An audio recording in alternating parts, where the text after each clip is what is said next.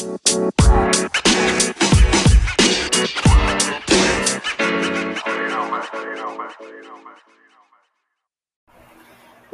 baseball has decided they're just going to jam pack everything into 1 week, or might as well make it 1 month. We've got the All-Star game, the MLB draft, and we have the trading deadline, which is, by the time everyone's listening to this, will be about 13 days away. That's going to be fun. No time to turn around and think about anything else other than that. I'm Justin Latta. This is Smoke Signals, and for the first time in a while, I have Spencer Carlson on the other line to talk about the Tribe. I feel like it's been a while since we did this, and it's been a while since we just talked about the Tribe in general, man. Yeah, I mean, we didn't get a chance to talk when they were doing the hot streak due to conflicting busy schedules, and then obviously congratulations with you guys getting the house. Work has very much got easier over the last month. So I think we're heading in the right direction here. The Tribe very much didn't the first part of July. But I don't know. I kind of like the whole jam-packed baseball into the week of the dead sports season of the year. The NBA Finals usually aren't this late due to COVID, but there was still a lot of baseball talk over the last week, which I think is a good sign. There is, but I kind of argued this with Willie the other day, and he agreed with me that, and baseball can't have their draft in, like, the off-season because of school and stuff like that, but the NFL is good at, like, they have the draft in April, they have mini camp, they have camp. Like, if you look at the NFL calendar, there's something going on, I don't know, 10 months out of the year that kind of drives the conversation for them. Yeah.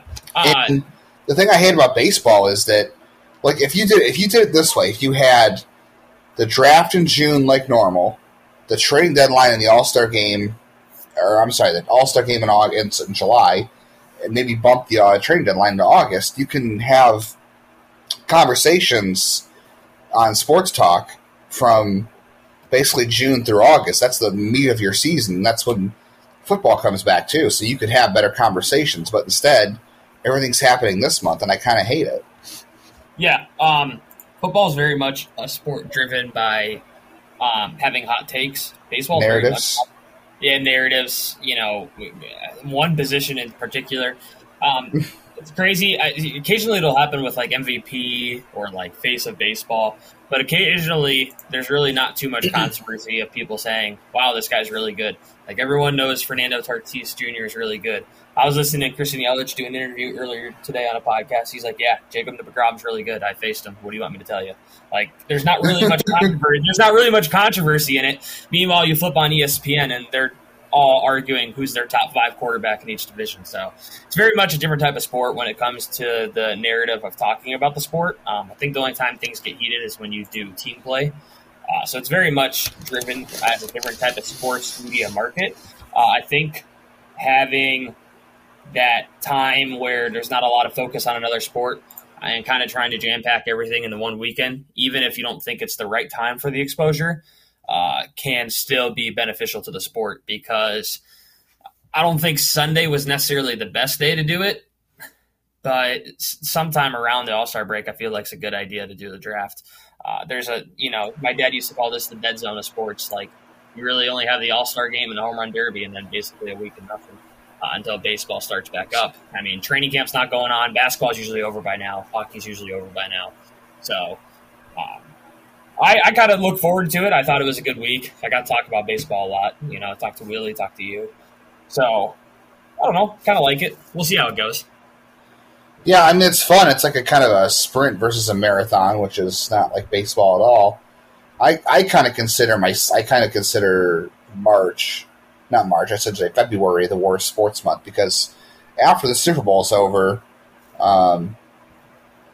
you have conference tournaments, spring training starting, but like until you get to March, when you get like the end of spring training and the thick of March Madness, like it's pretty boring sports wise. So yeah, that's the worst one for me.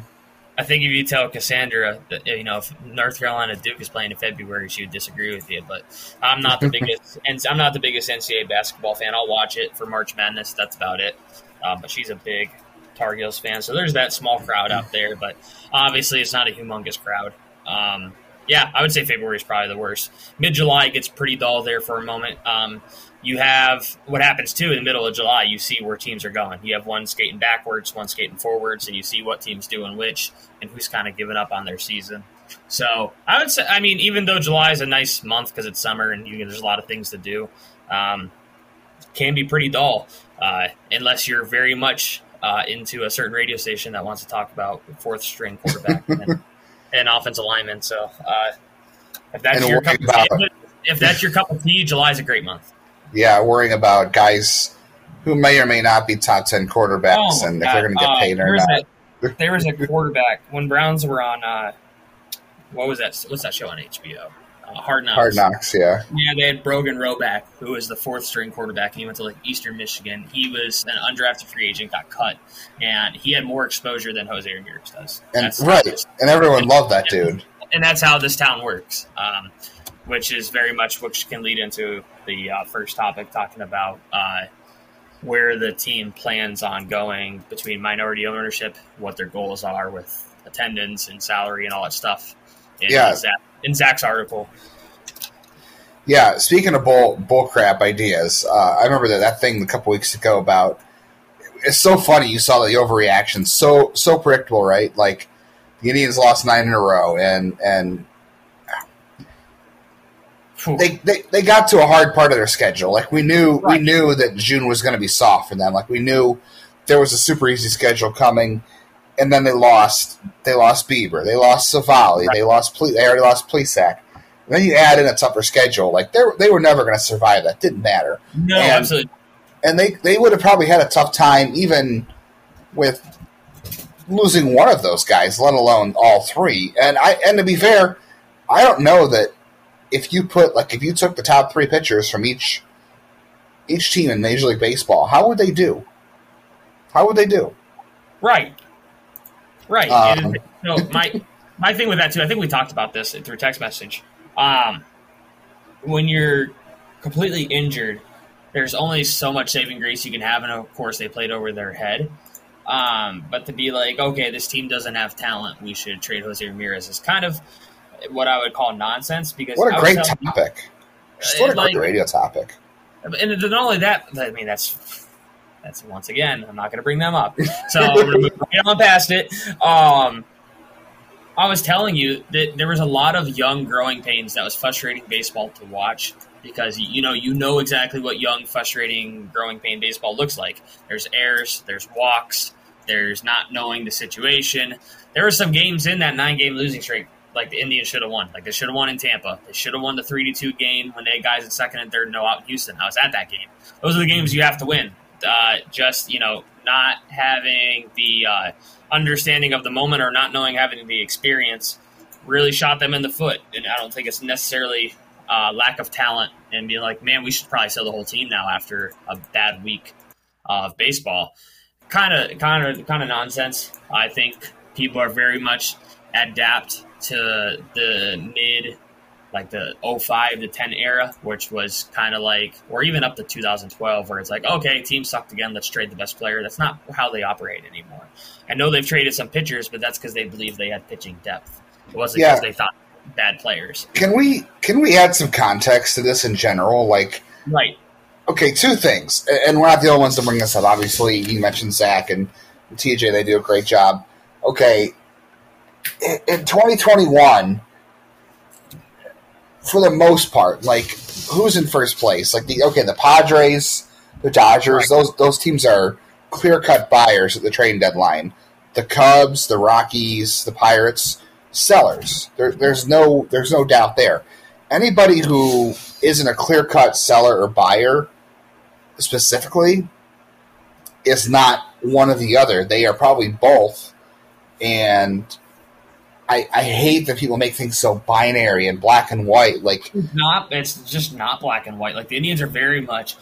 Not to say that I'm going to nail this down to science. They're very much going to be in both buy small, sell small market. Like they're going to be like, okay, we can kind of get rid of Eddie and Cesar, and then maybe add a young piece or get a quadruple A who has control that we think could end up being a piece on this baseball team. It's exactly how this trade is season's probably going to go for the Indians. Maybe they could go and make a splash on Brian Reynolds with the 40-man roster thing that you and I will talk about in a little bit. But, like, it's not black and white. It's not like, okay, either the Indians are selling Jose Ramirez or they're 15 games above 500 and they're trading for Mike Trout. That's not how trades markets usually work. That's just not how it is. Right, and these things piss me off. Not because, for any reasons of being, for anybody being a fan, but it's illogical and it's not reading things clearly. It's not following. Like people like John Heyman who are like, oh, the Indians are sellers, and people are like, oh, the Indians are not in first place. They're going to trade Jose Ramirez because they traded Lindor, because they traded Bauer, because they traded Kluber, because they traded Clevenger. Like, it's so much missing context to say they're going to be sellers because they've done it in the past. Like, the payroll. People are like, oh, we're going to keep cutting payroll. Okay, they're at a $50 million payroll right now, ish. Yeah. And you're assuming that they want to cut it even further. Like, you're basing it how they went from 120 at the peak with Edwin when they signed him, right. And you think that they're going to strip it down and trade Ramirez because he's too expensive. Like, they're already at $50 million. They're not going to keep making it smaller. Like, they made all those trades to get down to this point. And it even said, so Zach's article, and I'm not 100% on these numbers, but I can probably rough estimate it. They're like, if the attendance stays the way it is now, we get a minority owner, we'll hover a little bit below 100 million. If we get attendance above 2 million, we're probably going to go back up to the 110-ish mark, which, I mean, for the Indians baseball and the way the market working now, was kind of like where we would want the Indians to be, considering how small market they are and the attendance the way it is. Like, yeah, if the Indians could pull like the Browns did, and, let's say the games were like they were in the 90s and they're pulling in 2.5, 3 million people. Obviously, I know this sounds crazy. They'd probably spend $150 million, but that's not how it's working. The whole thing's crazy because they're not going to get there ever again. That was a very unique time in Cleveland and Cleveland history. Absolutely. When people, I know this sounds so, I don't know. I mean, it's a pretty simple factor, right? So the Browns left, and the Indians hadn't been good for 40 years. And the Cavs stunk. So what was everybody going to do? Obviously watch the good sports team, which was the Cleveland Indians. And lucky the Indians were good for a period of being crappy. If the Browns left again and LeBron retired and the Cavs were good or shitty for another 20 years again, and then all of a sudden the Indians were a dynasty and had 9 Hall of Famers on their lineup, yeah, they'd probably sell out. That's not – I mean, I don't – people realize that 95 through 99 is not happening again. Will never happen again. They can still draw. When they were good, when their teams were really good in 17, 18, they got up to that 25, 26,000 mark. The Indians can operate with the way their attendance and TV deals are at there and still have a payroll of what they had when they had Edwin. I know they lost a couple mil, or like they said, in like the 10 mil range. But what I was telling you, too, is when the team's worth 323 when you buy it, and then now it's worth $1.2 billion. Yeah, you might lose $10 million or $20 million a year, but whenever you have the chance to go sell, I mean, you're making $1 billion. So I don't think they're too stressed out at the moment, as people think they are. I think it's more about if they were to treat the team more like a business instead of a hobby. If they were to treat it more like a business and they're always in the red, and then they sell, and then someone has majority stake, then we could be nervous of them moving the team if the leasing agreement were to be up. So I think people should just calm down and watch how the team operates next couple of years. Payroll is going to go up. There's going to be some good young talent that comes up. I think 2021 is kind of the 2012 version of what's going on, and I think the team will get better in the next couple of years. It's never going to be as bad as 2012. I'm just using it as an example. I'm just using it as an example. This team's still going to win like 80 games, but yeah, it's very much probably, I think, the bottom of the barrel. I don't think the Indians are going to win like 82 games next year. First of all, I think they'll be way healthier. This is a pretty fluky year. I think they're going to be way healthier next year, knock on wood. But then they cannot, I know this sounds crazy, they cannot hit worse than they did in the first half. I mean, they were like 25th, 29th, and 30th in the 3 major basic hitting categories. I mean, they can only go up. They can only go up from there. They've got two regulars that are above a 100 OPS plus, which is obviously league average is 100, and then you add in Harold Ramirez, who I guess he's kind of a regular at this point. He's got 200 plate appearances. He's the third guy, and then you have Bobby Bradley, who's doing pretty good so far. You've essentially got three guys that have been playing the bulk of the season at this point, over 100 OPS plus. The rest of them are below. I mean, if you want to throw Jordan Luplow in there, you can, but he's MIA. As far, I know he played tonight in a rehab game, but we'll see what happens there. But speaking of, just a tad bit off topic, real quick. Speaking of OPS plus, I was watching a 95 documentary this weekend with Cassandra, and then I was checking out their numbers. That 95 team almost scored 900 runs.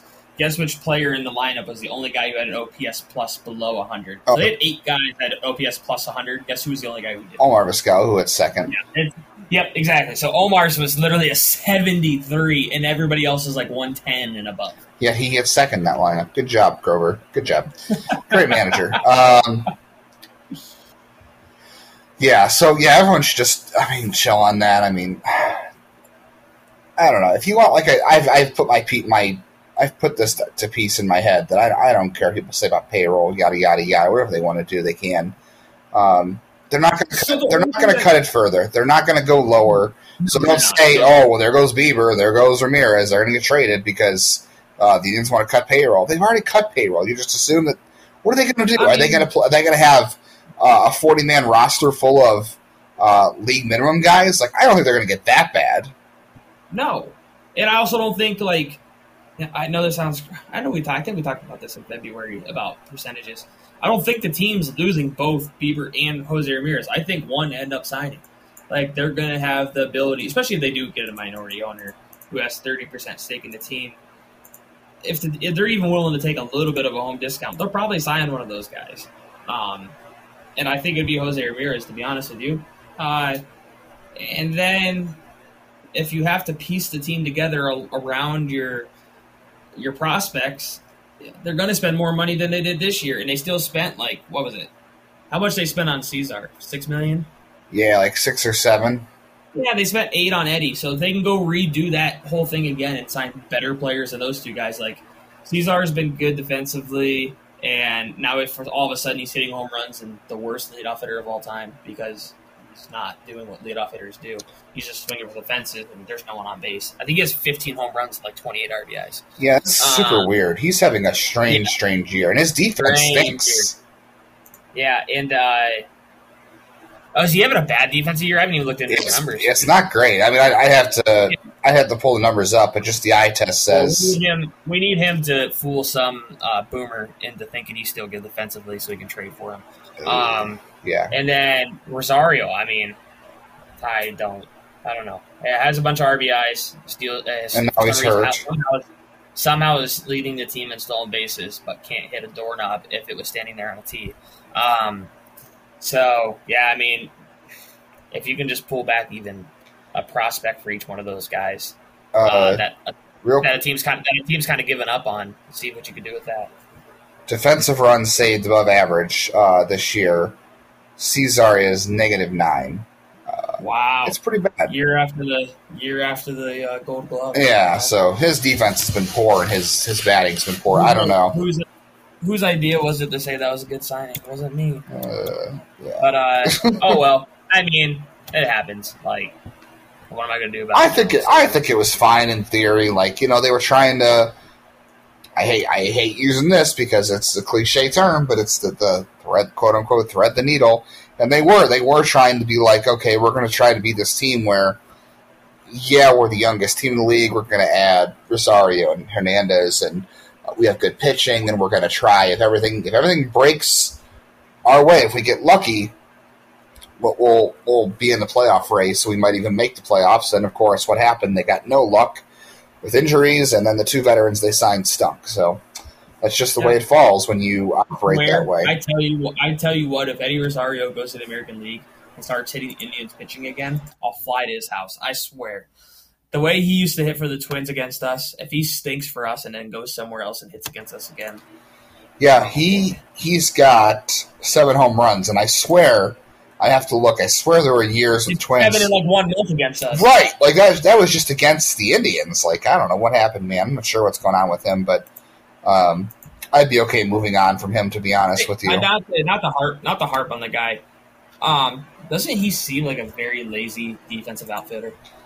I don't think he's lazy. I think I can tell by I'm not even using numbers. I'm just using body language. I've been to probably 15 games this year, and maybe he's just actually good and can nonchalant it. That's what I think it is. I think he's never been a great defender. Okay, so statistically, if you want to know, defensive runs saved above average this year, he is at about 2. So, not great, but he's still in the positive column defensively. I think it's more likely he's a solid defender and he's low energy just because he can. He's got a great arm. He's got that arm. But. Yeah, he does. So I would never take – I'm not going to take that from him.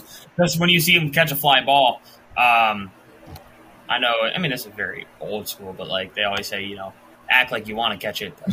He just camps under it, okay, grabs it with one hand. Yeah, I know, right? But just catch it with one hand, sticks his head down, acts like he already knows he has it. And I'm like, well – I've never known you to be a Gold Glove outfielder, so I'm like, but it's fine. I really don't care. I think they should just move on from him, to be honest. No matter what happens at this point. Absolutely. If they were to resign him, I'd be furious. Yeah, I don't know what they can get for him, and who knows when he'll even be healthy. We have no idea what the status of his injury is. Daniel Johnson has not looked good so far, no. But I'd rather see him get 50 more games played, and I'd rather see Oscar Mercado get a few more games played just because you might – they're 25 and 26 respectively, and it's time to see. And Bradley Zimmer Bradley Zimmer is a useful major league player. He is a great defender. Not for the Cleveland Indians. Okay. He is very much useful. He's very much a useful major league player for a good baseball team in a certain role. He is not good for playing – every day, 6th in the Indians lineup. I'll tell you that right now. No. He needs to be on a team, and maybe they trade him. Maybe some team wants him as a 4th outfielder. He needs to be on a team that needs a backup center fielder who can play good defense, who can come in late in the game as defensive replacement, pinch run. And he gets out and he gets on base. He puts up he doesn't. He's a very passive hitter. I can say he has. He does not take. And so this is the crazy thing with him. Either he walks or he strikes out. I've never seen someone put the ball in play so few times. Yeah. But it's crazy because you would think that pitchers know, hey, this guy does not want to swing the bat. I'm just going to start pumping pitches in the strike zone. And it works. Dude, I don't remember who was pitching. Someone threw him, it was Rich Hill, threw him 3 straight curveballs down the middle. I was watching it on StatCast. It didn't change his location. They were all down the middle. Strikes? He was struck out on 3 pitches, didn't swing at any of them. Couldn't believe it. I was shell-shocked. Yeah, that's unfortunately kind of where he is. I don't know. I remember hearing this a few years ago about Zimmer, that after he had that big injury to his shoulder, that he kind of plays timid now, that he's scared to get hurt again. So maybe that's part of why he's... Well, he has 1 extra base hit in how many at-bats? 96 bats, 119 plate appearances. Yeah, that very much. It's actually 2 extra base hits. Thank you very much. My apologies to all the Bradley Zimmer stands out there. I know one of our good friends in his bio for a while had Bradley Zimmer as a 30-30 guy, and if he means 30 singles and 30 walks, he's correct. Yeah, 30 singles and 30 walks and then 30 strikeouts. And 30 stolen bases, the amazing 4. Yeah. So if they want to move on from him, that's fine. He clearly has a major league role, and it's not a high impact one. Yeah, he has a better role than a lot of the guys that we expected to have roles with this team that didn't work out. Because he is very good defensively in center field, and he can walk and steal a base, and he can pinch run. So, he's very useful to a team at the bottom of the roster on a good team. But he's not useful to get a bunch of plate appearances for a halfway decent bat. Before we get any deeper in this, because we were talking about payroll and Jose Ramirez and trading him, I will say one thing I do know. I know I've heard I've heard Zach say on multiple LBS Godcasts that Jose Ramirez's camp is interested in extension. I don't think they're going to be taking much of a discount because they know what he deserves, and he knows that the first contract was a low ball. But he has said that he is interested, and I will say I have heard that the Indians have not approached him with any sort of deal, but it does sound like they do want to get something done, but the Indians have not gone down that path. I guess a minority owner could make that happen, which would be good for them. Maybe that's where that comes in. So I know the Indians used the minority ownership with John Sherman to help out a little bit when they were making a run. If the rumors are true with who the minority owner would be, his worth is much more significant than John Sherman's. So it might help the Indians. Maybe it could just be a load of shit. But if it does work out, then you could probably see the Indians do an extension and sign a guy finally. You don't know. You don't know what type of impact he's going to bring to the team until it happens, or if it does happen. So I do very much know that the Indians operate that they want to give Cleveland a winner, and they want it to happen in Cleveland, but they also operate it like a business because there are very much owners like the Cohens and all those guys of the world who say, well, if I throw money at the problem, maybe I could win. That's not how the Indians operate. They're very much like, we can't be in the red because we can't operate that way. But people in this city have still yet to put two and two together. And the craziest part is Indians very much fly under the radar for how good their organizational staff and scouting development is, barring the abilities and funds, basically, like the Dodgers of the world have. You know what I mean? Like, they still have one of the better models out there. They use science and numbers better almost than anybody. They have a really good staff that they've built. I know that we're in very much a world where baseball's kind of got rid of some scouts, but I think the Indians have done a really good job with their scouting department. There's a lot of guys in the minors I like right now, so I know it's pretty weird for me to be super pro Indians organization, but like, I think they get just harped on a little too much, even for me. Yeah, I guess it depends on how you pay attention to things. Like I said, there's a lot of people who are like, and this is, during the draft, it was so annoying to see this, and I shouldn't be going looking for it because I know better.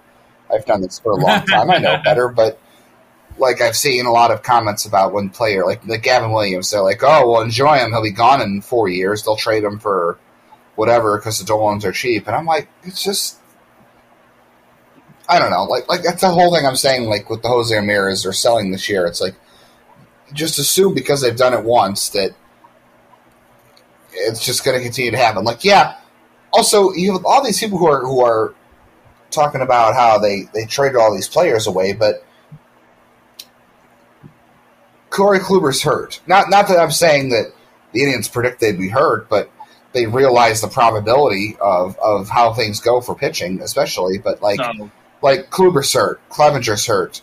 The guy that remember to play baseball again, huh? Trevor Bauer never may play baseball again. Yeah, I don't even want to go there. To be honest with you, I want to avoid going there. That's a very sketchy topic, and I mean, if you keep getting admin leaves, I don't know who's going to touch you with a 10-foot pole. Exactly. But like Carrasco, I would say the Indians probably hedged their bets on those trades. They didn't say like, oh, these guys are going to get hurt, we're trading them now. It was, here's how much money they make. There's a higher probability of them getting hurt because of age and the amount of innings on them than you add in the stuff with Carrasco, unfortunately. Excuse me. And I mean, did they really hedge their bets on those trades? Because I was talking with David the other day. David's good friends with Justin and mine through our group chat. But if you go trade by trade, I mean, Trevor Bauer went to Cincinnati. I mean, he signed somewhere else. So he obviously had a Cy Young year in Cincinnati, but he's not there anymore. They have Franmil Reyes, right? So awesome. That's a cornerstone piece of this organization right now.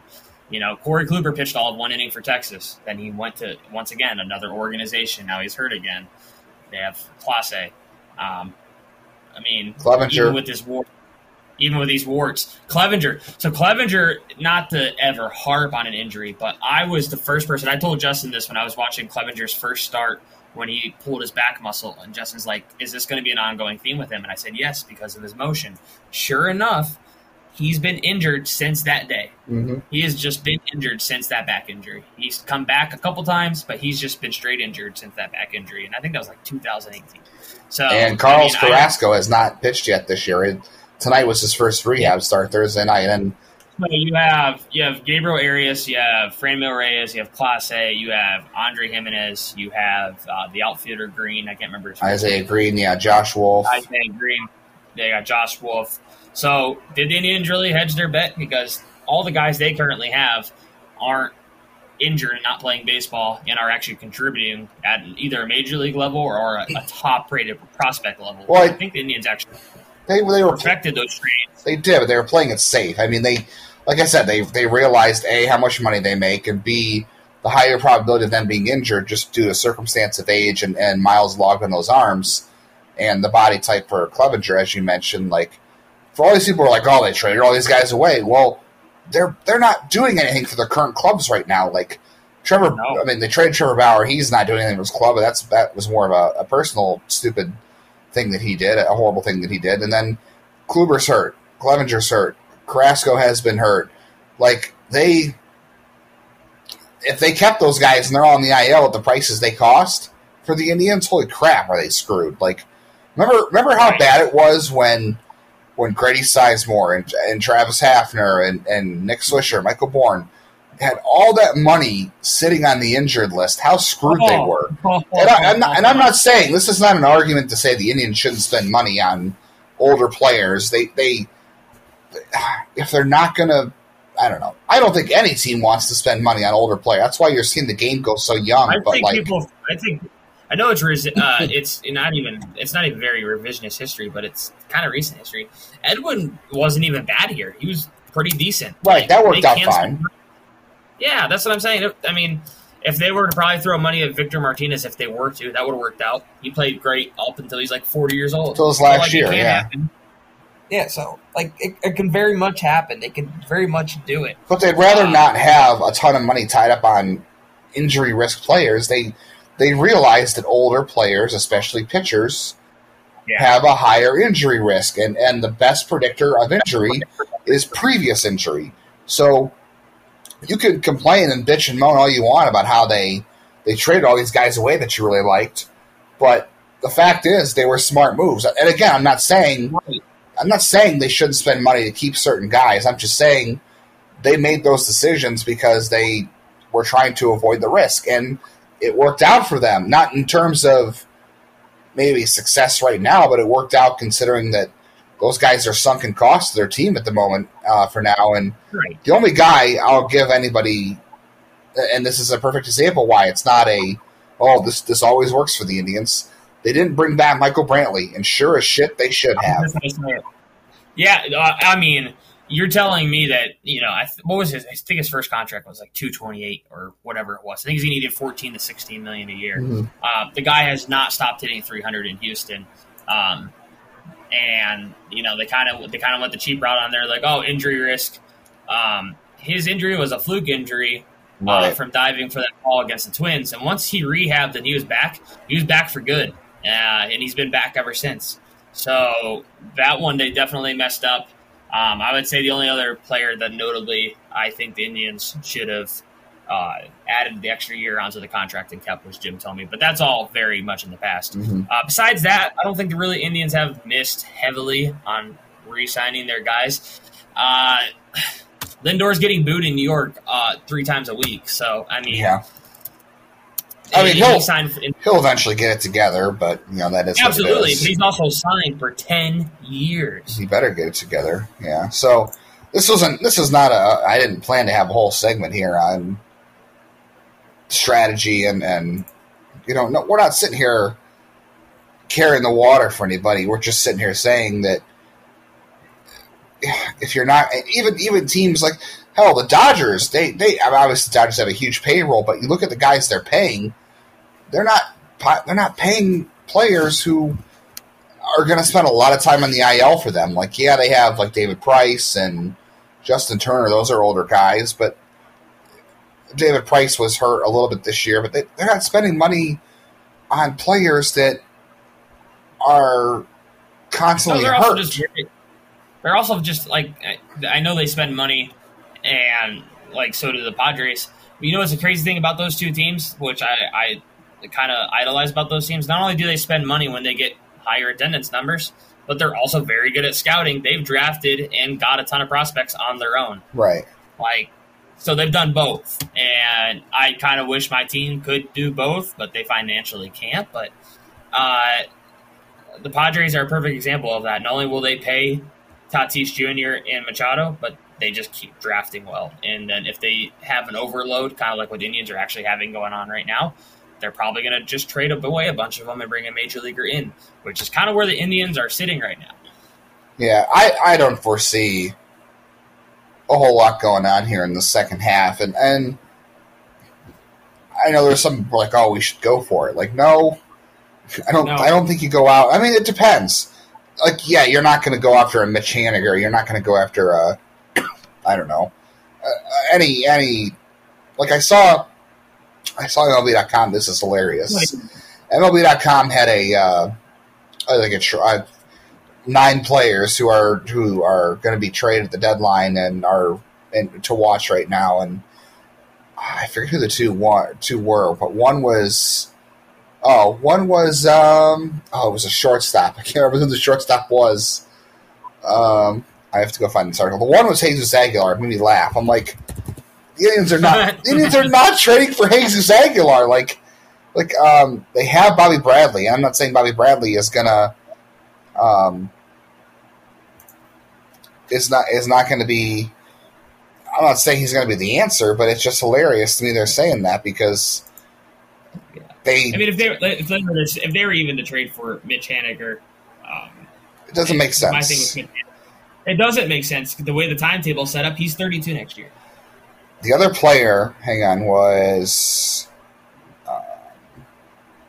Javier Baez. The Indians are not trading for Javier Baez. Oh, what? If they trade for Javier Baez, I tell you what, if they have Javier Baez and Bradley Zimmer in the same lineup, the two polar opposites of each other, I won't watch the baseball game. I'm not going to watch someone swing at the first pitch in every at bat and watch one guy not take the bat off his shoulders. Oof, yeah, it's just ugly. The Indians are not trading for either of those guys. I don't know who wrote that, but holy cow. Talk about misreading the market.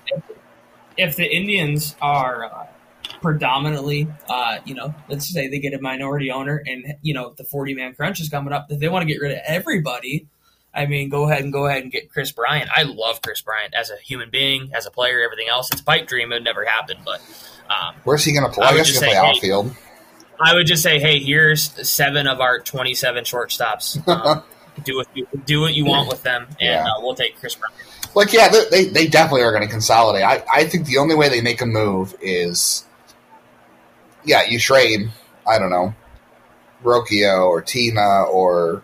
They have to. I mean, because I want to see a lot of these. I want to see a lot of these guys, but, they have to, man. You can't just, let a lot of this very, very good talent just go straight in the 40-man Rule 5. Right. So that's the only way. And I don't even know if they're going to be able to. I'm not sure what they'll try to do. I think you'll see some moves where they trade some of these guys who have to be put on the 40 by the end of the year, and they trade them for, a 19-year-old to kind of kick the can down the road. I think you'll see a couple of those. Doesn't seem like a very good beneficial plan to them because they're just elongating their timetable if those are your top prospects. You might as well trade your top prospects for being closer to the window than having the window be further back. I'm not saying top prospects. I mean, if they try to do anything like a Brian Reynolds, and for the record, I don't think Brian Reynolds is getting traded. It would take an awful lot. I don't see the Indians doing it, but I don't know who else is out there. I really don't. Ketel Marte's hurt, and I think I think the Diamondbacks would love to trade him because they're in a horrible way this year because they're hurt and they stink. But not gonna lie, I would love to have him. Agreed. He's extremely affordable. He fits contract wise. He fits in with the Indians model, but and he's very much. I don't know if I know this sounds crazy, especially this year. I don't know if you guys watch a lot of Diamondback games. I have a friend who's lives in Arizona, big Diamondbacks fan, and he says he's the most fun player on the team. So not only is he very good, but he's very fun. Yeah, I would like to have him. I think he's hurt. I think the Diamondbacks love to trade him because they're in a bad way this year. But I can't believe Seattle got rid of him. Yeah, that was the Taijuan Walker deal. Now Taijuan Walker is an all-star for the Mets. By the way, great for Taijuan Walker, right? Like, this guy was always hurt. Who's that? I know, right? And I was actually watching the All-Star game, and I was thinking that, and I'm like, long journey for this guy. And then immediately I thought, man, that guy in Seattle just loves to trade away good players. Yeah, well, that's been a couple of guys for sure. He's solid. He's a trading machine. I can't remember what's the guy for the Mariners name? Right now it's Jerry Dipoto, but I don't think Jerry Dipoto is the one that traded him. Jerry Dipoto. It was. I know his name. Jackson Zanursik or Zignurik was the last GM. So, yeah, I don't know what they'll do, but it makes more sense to trade, maybe you have Rishi Palacios, or, he's having a great year, so I'm not even sure it's a good example, but, Alex Call. Nobody has any idea what Alex Call is right now. The Indians might, but, let's say that he's got to be rostered by the end of the year, and the Indians are like, well, we don't really know, but maybe some other team likes him. And you flip him to the Mariners. I guess the Mariners don't need outfielders. Whatever, but you get my point. You flip him to the Pirates. And the Indians need outfielders. My problem with the Indians model, my biggest problem with the Indians model is all of their outfielders, besides Will Benson, are a carbon copy of each other. Do you know if this guy's actually going to be good at the major league level, or is he a fourth outfielder? They've had 900 of those since I've watched baseball. Well, they've moved guys like Rishi Palacios to the outfield, and that could work. Yeah, but you got to change positions, and he has to get comfortable out there, which is fine. I'm down for that. But, just talking their natural outfitters they have, Alex Call is very much, am I wrong?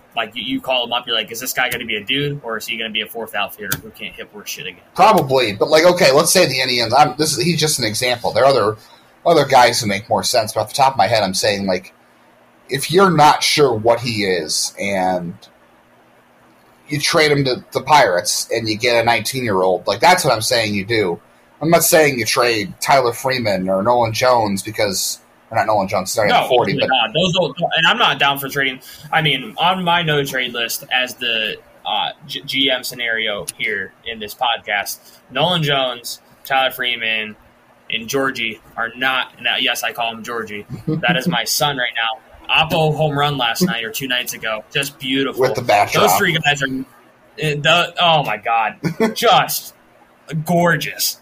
God, I wish he was 22 in AAA right now so I could actually just buy my full season ticket package. I'm waiting for a good outfielder. I'm not trading Daniel Espino either. No, absolutely not.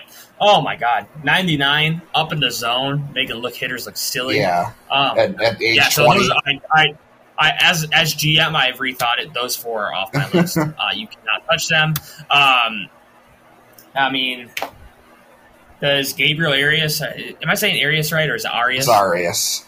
I thought it was Arias. Arias. Does he really have a spot? Like I said, they're crowded with middle infielders. Still strikes out a lot. I like him. I like the talent, but he strikes out a lot. I like him a lot too, but he's very much, I feel like, someone who might not fit into the organizational plans. That very much could be a piece in a package for somebody else. I'd rather move Amed Rosario and see Gabriel Arias, to be honest. Amed Rosario had one good month, and he kind of went back to who he is. Yeah, but also at the same time, like we said, Arias has not kind of had the best of no, but you also got to see more of Andres Jimenez too, so... But I know he's hurt now.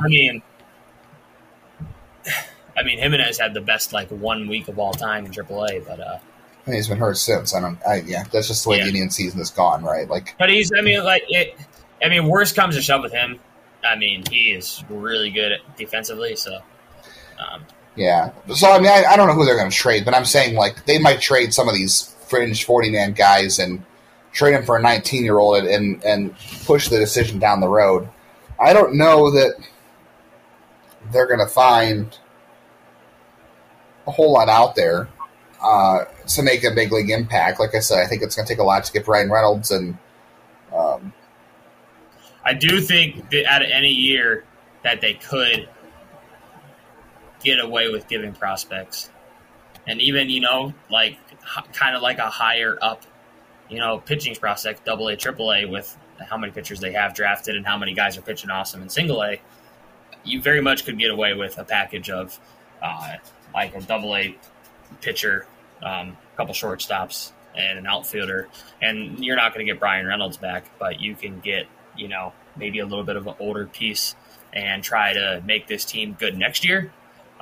Obviously, it's not going to be like a 5-year plan because like Brian Reynolds is 26, but you trade for like a 28 to 30-year-old and try to get 2 years out of them, you'll probably trade some of those guys and get a major league talent back. I don't know who it could be, but that's very much a hypothetical scenario. You don't know who's going to be out there. Maybe there's a team that actually has a crowded outfield or a crowded infield who's trying to get rid of a guy who we don't even know about it. Yeah, I'm not trading.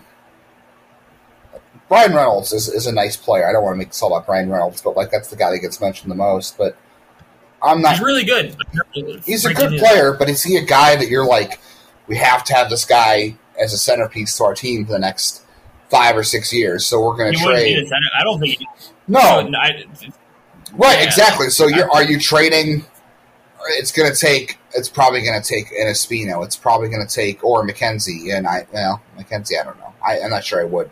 But like you're probably talking. That's a tough call. Like two or three top 10 prospects. Yeah.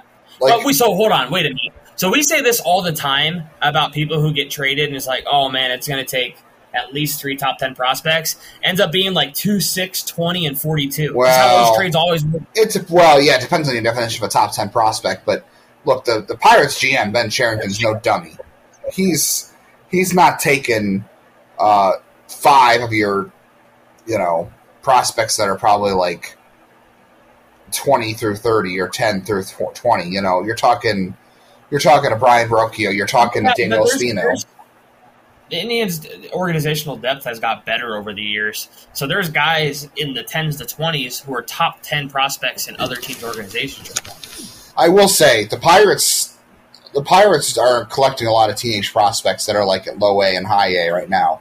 So there is a potential match there, like Angel Martinez, some other guys that are Alexer Planez, some other arms. Like there might be a match there just with the way the Pirates are stacking prospects, the way who they've targeted. But I just don't know. Like I don't know if I want to trade an Angel Martinez and a Daniel Espino for Brian Reynolds. If I'm making that kind of move, I feel like I want someone who's more like a. I know Brian Reynolds made the All-Star team, but like. When he plays center, he's 26, and his OPS plus is 147, my guy. And he's not fitting the timetable for how bad the Pirates' pitching is right now. Like the Pirates aren't getting good anytime soon. Right? Is he a kind of guy you? Is he the kind of guy you are comfortable trading those kind of prospects for? Like, is he a centerpiece? I do. Yeah, because Indians have never had a good center fielder for a long time, probably since Grady. They need that.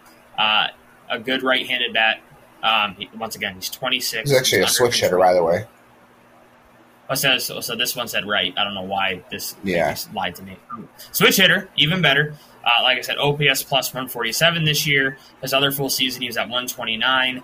His on-base percentage is almost 400 in both those full seasons. I mean, yeah. And this is doing it with the Pirates, man. Like, I can only imagine those numbers probably going up on better teams. Strikeout rates decently lower, not crazy high. Yeah, I mean, he seems like an overall just really good baseball player. Do you trust what he's going to be the next few years? Like, okay, so 2019 he was a rookie, and he had a 130 WRC plus. This year, 146. Do you feel like that's exactly who he is for the next 5 years? Even if he's not, if he's above 100, that's better than what the Indians have thrown out there for 4 or 5 years. Like, okay, I'm looking at right now. I'm looking at, and I guess some of this is 2020 baked in, unfortunately, because he had a terrible 2020. But you can throw that out the window for a lot of guys. Yeah, you can throw that. The projections for him aren't like great. Like we're talking like a guy who's a 15 to 20 home run hitter at his best, doesn't steal bases, and isn't a great defender in center. Like he's not a good defensive center fielder. -5 defensive runs saved, negative 9.2. But yeah, which is, I mean, I think it's kind of like playing a little bit of the devil advocates. This is like saying, hey, all these things that Bradley Zimmer is good at is what Brian Reynolds is bad at. But everything Brian Reynolds is really good at, Bradley Zimmer and every other carbon copy of Bradley Zimmer have been bad at for the Indians for the last 4 years. So what are you choosing here? Because it hasn't worked for besides the first half of Oscar Mercado that 1 year, it hasn't worked for basically everybody they've thrown out there. It hasn't, but I'm just saying, like Brian Reynolds in general, I'm just saying, like, I don't feel comfortable trading a Daniel Espino or Brian Rocchio in a package together for a guy I don't think that well, it depends on what ranking you have. He's got a lot of club control left, and like you said, he's 26, a switch hitter. He's not going to be cheap. I don't think he's still going to cost your 1 and 2 prospects at the same time. I really don't. Yeah, but okay, he's a 20 home run hitter probably. He doesn't steal bases, and he's not a great defender. So you're basically getting a guy who's if he was a great defender, we're talking like a Byron Buxton defense and center, and he hits 15 home runs and steals 15 bases. Is a great. He'd be even more expensive. He would be, but at that point, I'd be more willing to make the move because you're getting a lot of skills. The way the Indians operate, they're going to always have to trade for something with a WART. They can't trade for basically Byron Buxton and Mike Trout. Right, but I'm sorry, but Brian Reynolds has some warts, and I'm not trading 2 top 15 prospects for a guy with those kind of warts. I'd rather build a package around those guys for a 15 home run hitter. I don't know.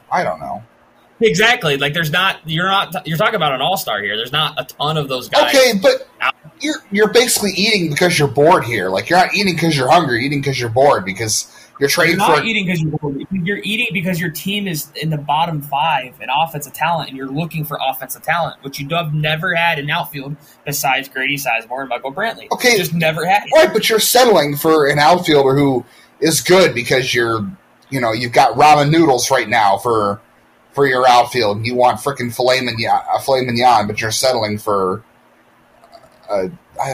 flank steak because flank steak's better than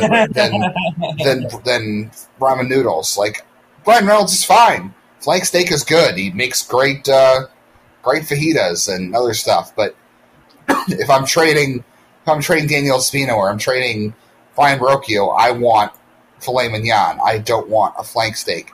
And I'm not taking a flank steak just because I have ramen noodles. I'm either going the full way on someone really good like Ketel Marte, or I'm not gonna cash in my chips.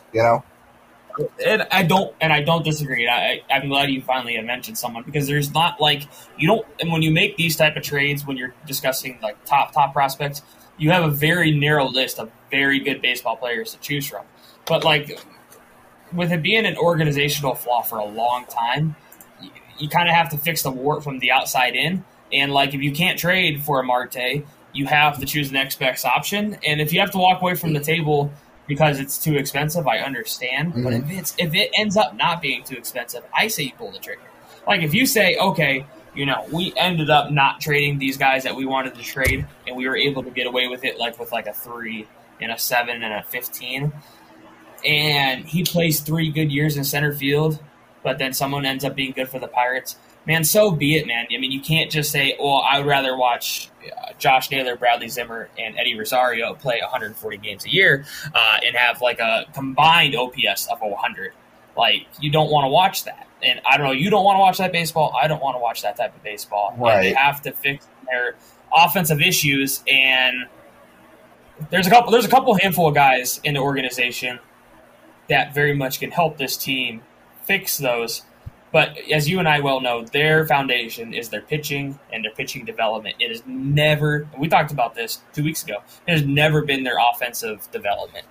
The Jim Thome, Manny Ramirez days are long behind us. Yeah, those – I don't know who scouted a lot of those guys back then, but I think scouting hitters is a lot harder now than it used to be because it 100% is. But they're missing constant. I mean, yeah. I don't even want to go into second round and third round and fourth round picks, but their first round picks stink. Besides Francisco Lindor offensively, they stink.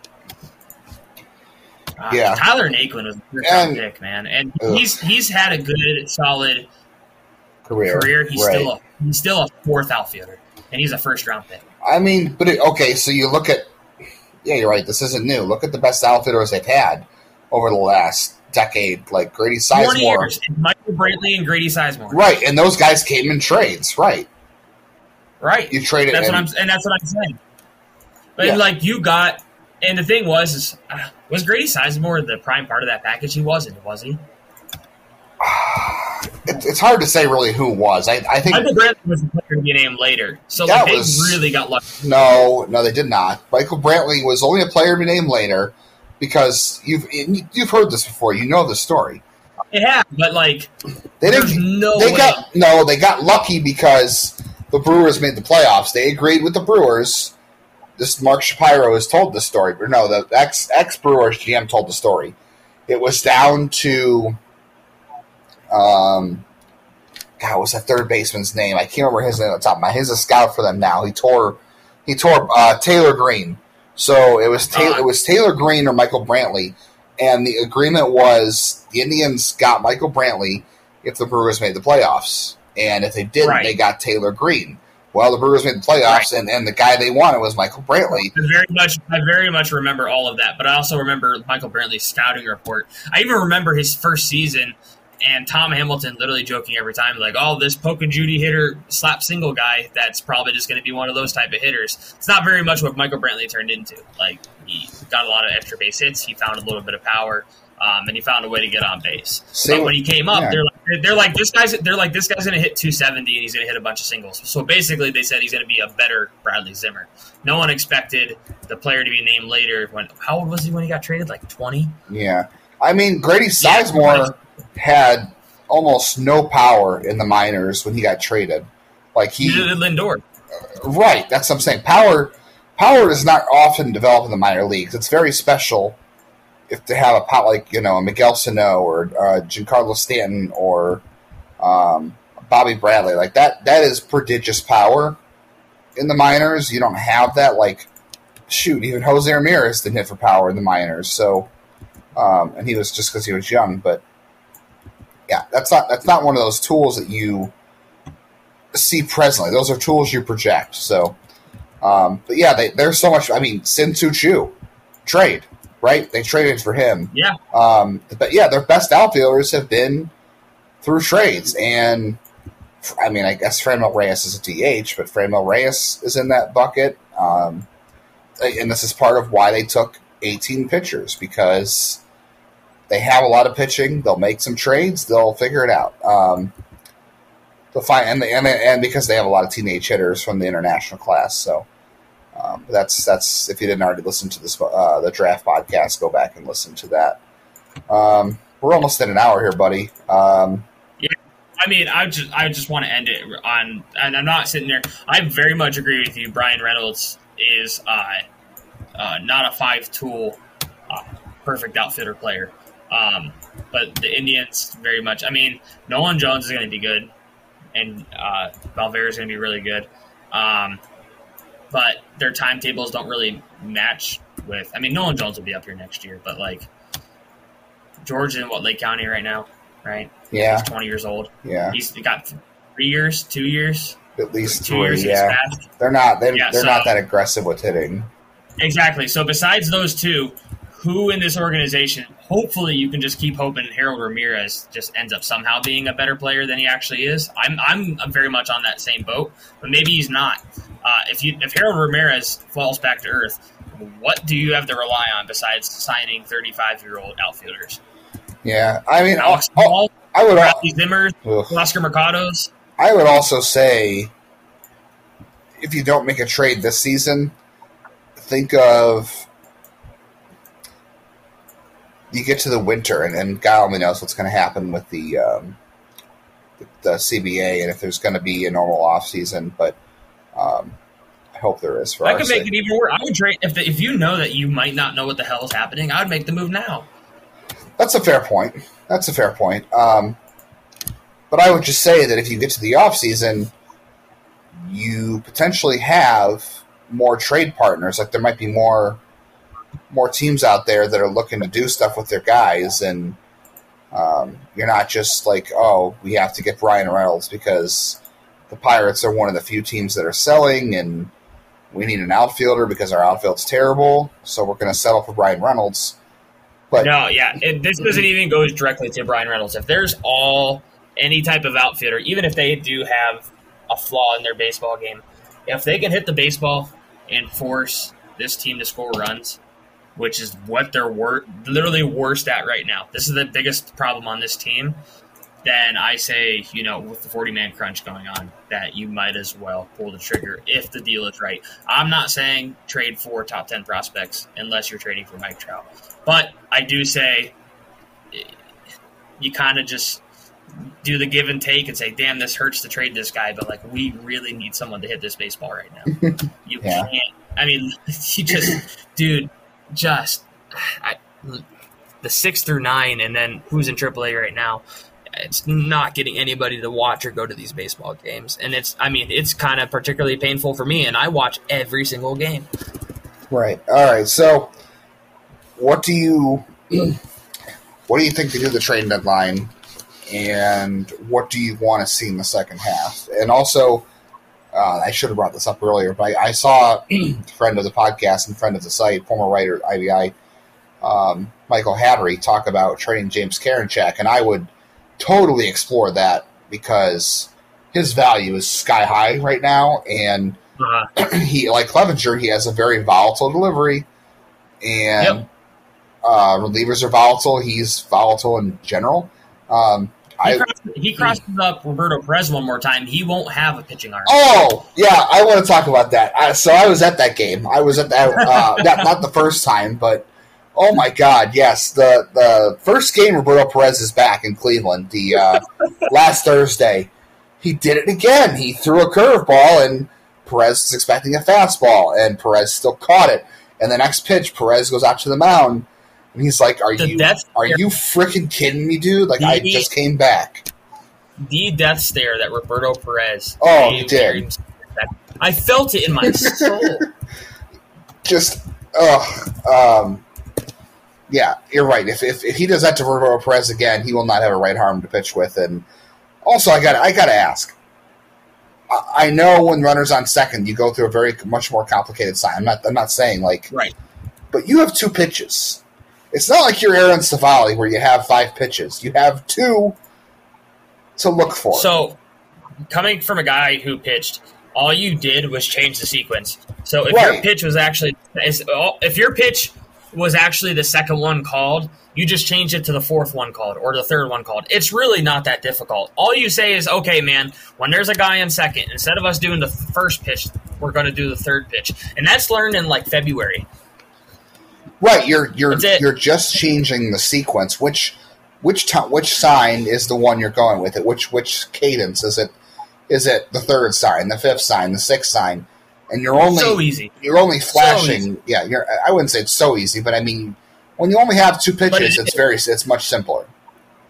I mean, it used to be like even when we used to run plays in high school, which some of them were super corny, but like you knew exactly what color when the coach was calling, you knew exactly what sign when touching the hat.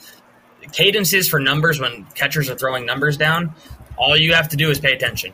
It's for 10 seconds, right? And it's for 1 inning. This isn't the entire game, and you don't have a guy in second. Like you're pitching an inning, right? So it's amazing to me that with 2 pitches, that he has done that twice now. How hard is that to remember? That's just lack of focus. Unreal to me. I would explore trading Karinchak, but other than that, that aside, what do you think they're going to do at the trade deadline, and what do you want to see at the second half?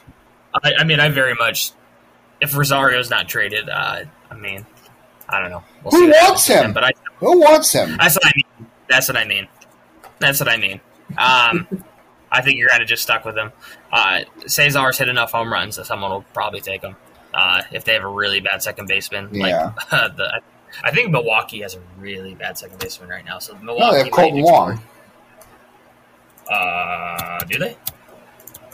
Pretty sure. Who is the? Keston here is their first baseman. He's been up and down. Oh, okay, that's what. So you moved the first base. Gotcha. Yeah. So he can play second base. He's stunk this year. Yeah, I mean St. Louis, maybe Tommy Edmonds not having a great year. I didn't know that. There's not a lot of teams out there that need a second baseman. To be honest with I you, cannot believe for how much baseball I watch and how much I gamble that I did not know Colton Wong was on.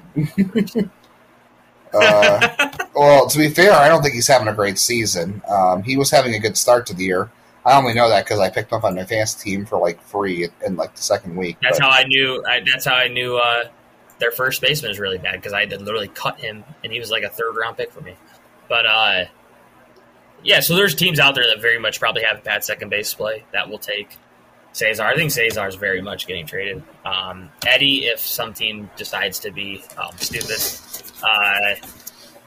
or they have an injury and they think, well, he might rebound here. I mean, like, you're not going to get a lot for these guys. You're probably going to get like a couple flyers. I can see them trading for project pitching depth to put some veteran in that. I mean, I don't even know who it is. I'm not going to a specific person, but I can see them taking like a guy who has like a mid-4, 5 ERA that's a pitcher that can eat innings. That they might try a little reclaim project on while guys are getting healthy. So and just trade like. Or you're getting a teenager who you know nothing about. Yeah. So exactly one of those type of trades. I don't know where it comes from. I don't think they get out of the trade deadline without getting someone that goes in this lineup. If they don't, they have to do it in the winter. There's no way they make it through this trade deadline in the winter without improving the lineup, not internally. They're going to have to do something externally to improve this lineup. They can't go into the next season being 25th in batting average, 27th in runs, like 30th in on-base percentage. They can't. They're not going to survive that way. So, okay, those two trades. Anything else you want to see in the second half? What are you looking for? I would say health first of all. I mean, obviously, those crazy. Those pitchers are really good, and I like watching them pitch. So I want to see them healthy, and I want to see them pitching. By the way, Shane Bieber. Okay, Shane Bieber has not thrown a ball since what? The end of May, early June. I know. I don't want to talk about it. Okay, and he is still the leading. Oh, we're talking about the strikeouts. I talk about how he is still not picked up baseball. No, he's still not picked up baseball. That's not good. No, but so nobody has passed him on the team in strikeouts. He still has 130, and he still has the highest Fangraphs WAR of any pitcher on the team too. And he's second. He's second in the AL in strikeouts behind Garrett Cole, and he hasn't pitched since Vietnam. That's sad. So yeah. Okay, so he's on pace for 300. He's on pace for a mid 300s amounts of strikeouts, which is insane. So you want to see health? I mean, we all do. What else? Anything else? I mean, so that's health correlates exactly to seeing 200-300 more at bats of Franmil Reyes. Very much fun with capital F. So Franmil Reyes, I love watching. Get your last glimmer to see if Roberto Perez can ever dig himself out of the tunnel of 2018 or 19, whatever it was. Mm-hmm. He just hasn't really done anything offensively. Still a great defensive catcher, but Bo Naylor, to my wrongdoing of how bad his K percentage was, has picked it up in Double-A, so he'll be on his heels here shortly. Try to think of what else. Jose to finish off, probably another top 5, top 10 MVP. I want to see Nick Sandlin pitch as much as possible. Yeah, he's been fun. Yeah, I would say trying to get answers. I think that's the summarization of this team right now. Getting answers. If I had to not go optimistic on like I did early on in the show, I don't think there's a lot of answers in some of these guys right now. I think a lot of these guys are not long-term options on this ball club. So that's just my take on it. If there's somebody else thinks they have tools that can do it, I don't see it, but at least we're going to get to see them watch them play. I don't think they're destined for this a long-term arbitration case with this team, or whatever you want to call it. Whatever that guy was like, we got to worry about their arbitration 7 years down. Daniel Johnson, 7 years down the road at a 34-year-old season. Very worried about a fourth outfielder who is barely playing. That's exactly what they're worried about. Yeah, one of those ordeals. So I don't think a lot of these guys are destined for this team. So, but at least we're going to get a look at them. And if they prove me wrong, I'm very much a person to say I will be wrong. You can look at Logan Allen for prime example of that. So, Well, hey, you're getting answers. You're still finding out. Okay, maybe this guy isn't it. So the worst part about those answers, and this is where I'm not trying to get pessimistic. It's like answering on a Scantron. You can answer the question if you circle something in. You could just get it completely wrong. And I feel like a lot of these guys currently are a lot of quadruple A players and not major league talent. And we circled a lot of answers wrong, and we're gonna have to wait for some of the better prospects to come up. Right. I don't think this batch of cookies is the D1. I don't think it is either. No, but I mean, it's better in the long run as far as with the 40-man roster issue coming up in the winter. Like, I'd rather know. Okay, Logan Allen's a guy we can 100%. Yeah, you can move on from Logan Allen. You can move on from a Nick Whitgren or Bradley Zimmer. Like, he can be like, all right, these guys should not occupy a 40-man spot. Now we know that, and now we have room to add this guy that we didn't have room for before. I would say for the second half, I think they're already a young team. Honestly, I kind of want to see them get younger. Like, I'm not sure. I know they need veterans. I know they need innings. Like, I don't know. Do whatever with Brian Shaw. Like, if some team wants Brian Shaw, I'd trade him. If he wants to be traded, I guess you got to ask him first because he's comfortable here and he's a veteran, and I would ask him first. But maybe you need him around to guide a Nick Sandlin and a James Karinchak and a Mango Clase. So there's value in keeping him around, maybe. But I'm not sure I want to see Blake Parker throw 25 innings in the second half. Like, I'd rather see those innings go to Trevor Stephan or I know Justin Garza is not like really a prospect, but like I'd rather just see like other relievers get called up, like a Nick Mikolajchak. I know that's not going to happen, but yeah, I want to see him. But yeah, I'm not sure I want to see Blake Parker take up a ton of innings. The only problem issue that you run into when you say we want to go from young to even younger is you're going to go from even – and like there probably could end up being good baseball players, but you're going to go from more frustrating baseball to even more frustrating baseball because of just the immaturity and the inexperience factor. So like you're like, hey, there's a 4-pitch walk, or hey, he booted a ball at third base and they lost 3-2. Like that just happens when your team is super goddamn young. So you're going to run into even more frustrating baseball games. So sometimes they're really hard to watch. Yeah.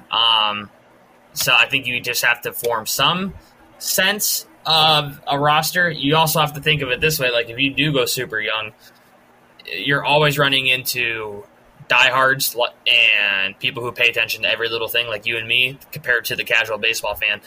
The casual baseball fan's not dropping $27 in the bleachers to watch Oscar Mercado go 0 for 4. So that's always my biggest issue with the team is they don't market themselves well within the ownership program the way that the team has gone past the last 30 years. Some of not to their own doing. So if you decide to go fully young, you and I'd be here for it, but everybody else wouldn't be here for it. Yeah, well, the good thing is they don't really worry about that kind of – I mean, they have to with the fans because I know – They have to operate without being in the red, and you're probably going to go more into the red in August and September. No, but I mean they're still looking big picture no matter what, and that's the important thing is because they have to look big picture because otherwise they make poor decisions like hanging on to Corey Kluber and Mike Clevenger and Carlos Carrasco. 100%. As unpopular as it was, long term, it would have been a disaster. Just like other stuff that happened. They do need to find. There's not a perfect answer to it right now. They need to find a way to be popular within the casual fan and also making smart decisions. And they have not figured out how to balance that out yet because they do very much have the scouting and development down to build good baseball teams, but they have not built the trust within a casual baseball fan because a lot of their favorite players do not play for this team anymore. Yeah, well, so I mean, you still have Franmil, you still have Jose Ramiro. I think those are two marketable guys, and so Bobby Bradley is a little bit popular. I'm excited to see what he can do in the second half. I think that I don't know. I don't know if he's a 913 OPS guy going forward, but I could buy 840, and we were wrong. We were wrong on him. Kind of. I mean, a 30% strikeout rate, a 10% walk rate. If he holds that, yeah, but also said that him and Jake Bowers are the same player in just different aspects. No, Jake Bowers is dead. Yeah. Yeah, I mean, okay, Jake Bowers there, and funny thing is, this evened out real fast. So Jake Bowers had 113 plate appearances and had a 557 OPS, and yet Bobby Bradley has 913 and 119 plate appearances. So you're wrong. Definitely wrong on that. We'll see if it holds up long term, but definitely more interested to see what he does long term. So. And, yeah, I want to see them get healthy. I want to see them dump Rosario and Hernandez. I want to see Owen Miller get a second shot.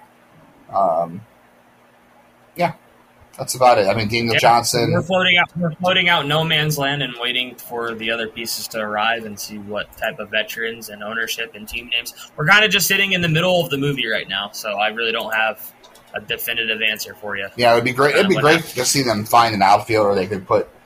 I mean, I don't know who it is. I don't. Again, Brian Reynolds, whatever. But I would like to see them go that route. But I do want to see them clear up some dead roster space for sure. Whether that's in the form of a trade or just cutting some guys, we'll see. I mean, we're just talking pipe dreams. I would love this.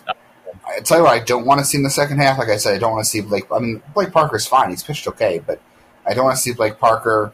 I don't want to see Logan Allen, but I also would like to see more innings from him, just so he can either shit or get off the pot. I would like to see Logan T. Allen. Yeah, well, we have to go to Akron for that guy.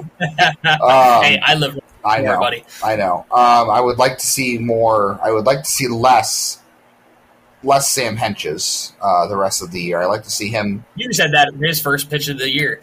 Yeah, and he has an 8.23 ERA and a 6.57. Yeah. No, you're fine. I totally agree. Yeah, I'd like to see him spend a lot of time getting familiar with Columbus in that area. Maybe JC Mejia too. Your boy Zach and TJ think he's going to be a great reliever. Yeah, I don't see it. I have not. I have never seen it with Sam Henches. Like I get that he's a big lefty that throws hard, but the fastball is flat as hell. Yep. That's my Bradley Zimmer. Yeah, it's a flat fastball, even though it's 97 or it's 95. It's flat. Doesn't command the secondary stuff enough, and I don't see, like, everyone's like, 6'7", left-hander. He's Andrew Miller because he can't start. No. Andrew Miller's slider was disgusting. Sam Henches does not have one of those pitches in his arsenal. The only thing they have in common is that they are tall, they are left-handed, they can't start, and they throw hard. Andrew Miller had a much more a better spinning fastball, and his slider was disgusting. That's about there's not that many comparisons. I'm sorry, I just don't buy it. But anyway, I do one last question before we leave. Oh no, okay. No, this is actually not portrayed to the Indians, but you and I talked about him, and ever since we talked about him, he's proved you wrong. What are we thinking about our Oscar Gonzalez these days?